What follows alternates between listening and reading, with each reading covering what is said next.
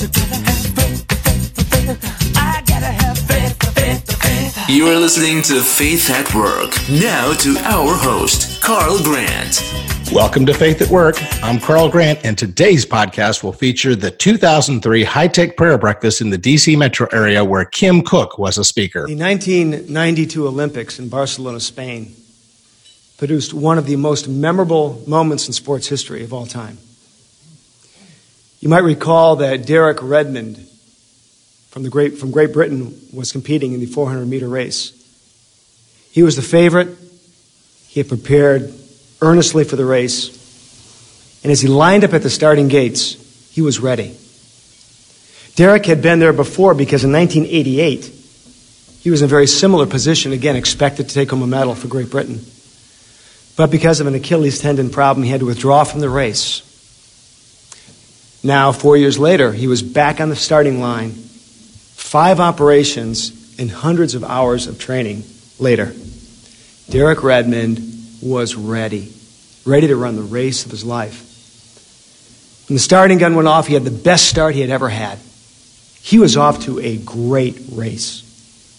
At the halfway point, he saw the finish line and knew he would win. And then disaster struck. He heard a pop. Derek Redmond felt a stabbing pain in his thigh. He had torn his hamstring. And he fell down to the ground, face first. As he looked up, he saw 7 guys go flying by him toward the finish line to win his medal. The crowd was cheering for all these guys running towards the finish line. And after the race was over, the crowd stopped cheering and everybody looked back at Derek. And if you remember, Derek had gotten up and was hobbling toward the finish line. Tears of disappointment, anguish, and despair streaming down his face. Then the crowd's attention was diverted to the sidelines where a man pushed his way through the crowd, past security, past the medics that were trying to minister to Derek, and ran up and embraced Derek. And Derek just melted in his arms. At that point, Jim Redmond, Derek's dad, said to Derek, "Son, you don't have to do this." And Derek looked at his dad and said, "Yes, I do." And Derek's dad said, "Well, then we're going to do this together." And he put his arms around Derek, and the two of them hobbled across the finish line. The crowd just gaped at this incredibly unnatural sight on an Olympic track. And then one by one they rose and began to applaud and stamp their feet and cheer and gave these two the greatest ovation of all the 92 Olympic ovations. It was the determination of Derek and the love and support of his father that got him across the finish line. Have you been there? You know, we all plan for the race of our life. We all do things that we think are going to make that race the most successful it can possibly be. And we invest ourselves in those things. We invest with time, with money, with mind share. We get the best education we can get. We get the best job we can get. We make the most money we can get. And we garner the most prestige we possibly can. And typically, for most of us, if there's time, then we think about relationships and faith. But each one of those things we make choices on. We allocate our time according to how we make those choices. And then, of course, it happens without warning. Your race, like Derek's, is interrupted. It might be a natural disaster, a storm, or a fire that takes you home. It might be infidelity or divorce that takes your marriage.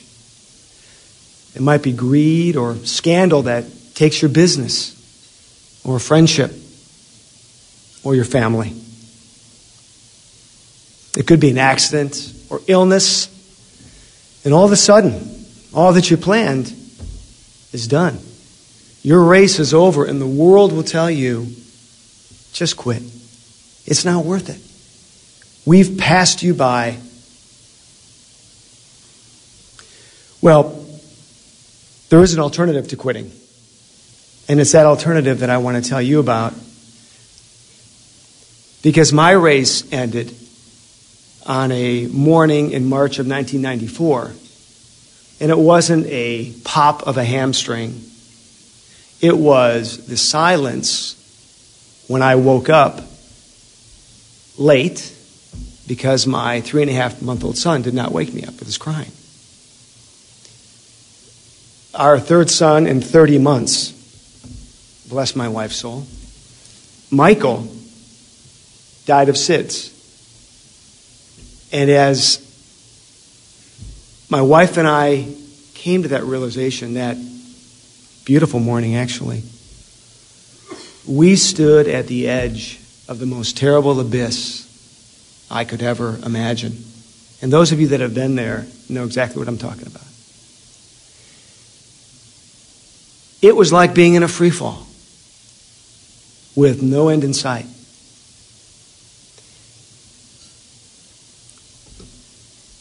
A very wise man, the rector at our church, a fellow named John Yates, met us at the hospital, and he didn't have platitudes or meaningless phrases to give me. He said, the most important thing you can remember is that God knows more than we know, and that he loves you, and your wife loves you, and Kathy, your husband loves you. You can't blame each other. You can't blame yourself, and you need to talk about this.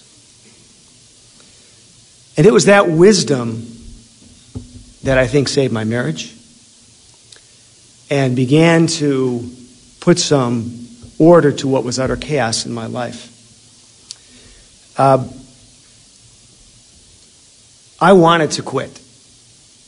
I really did. But as I contemplated quitting from this race, this path that I was on, and I turned around to go back because I didn't want to go forward anymore, the track behind me was gone. As I looked for an answer and security and feel-good vibes from my education, it wasn't there. From my job, it wasn't there. From money, for sure wasn't there. I would have given every nickel I had to have my son back. Prestige, what's that? It was my faith.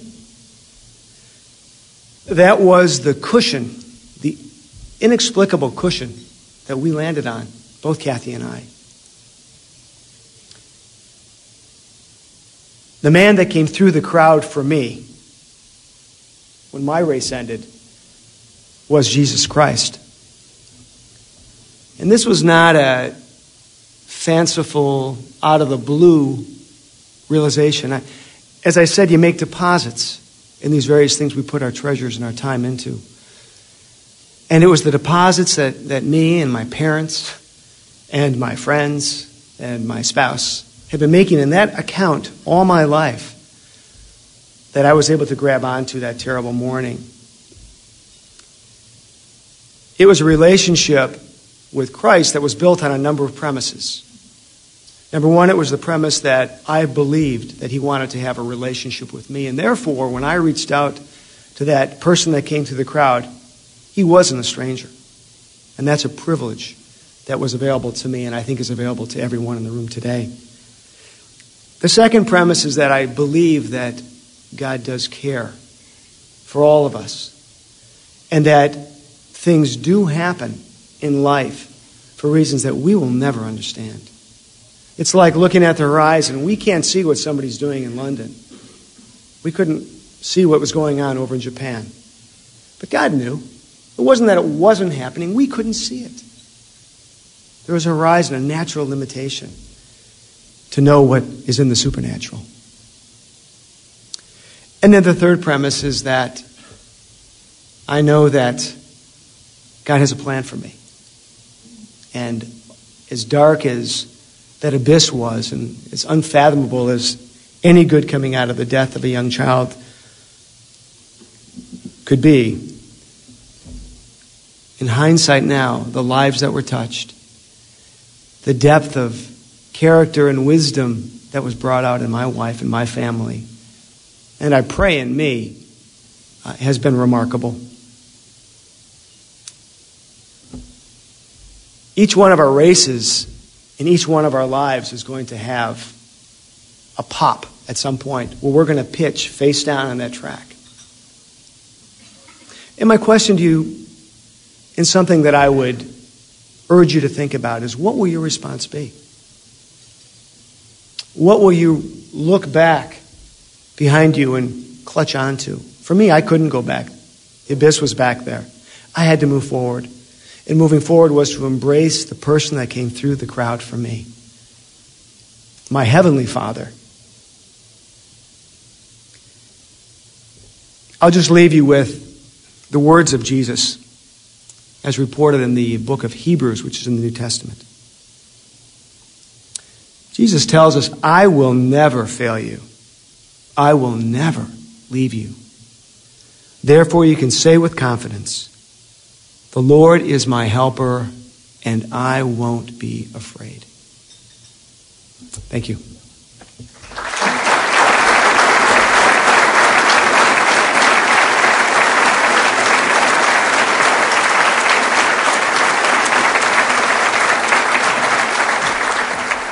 Thank you for listening to this edition of Faith at Work. We hope you enjoyed it. I'm Carl Grant.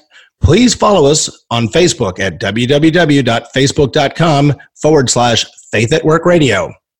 And for more information on the High Tech Prayer Breakfast, please visit www.hightechprayerbreakfast.org. You have been listening to Faith at Work with Carl Grant.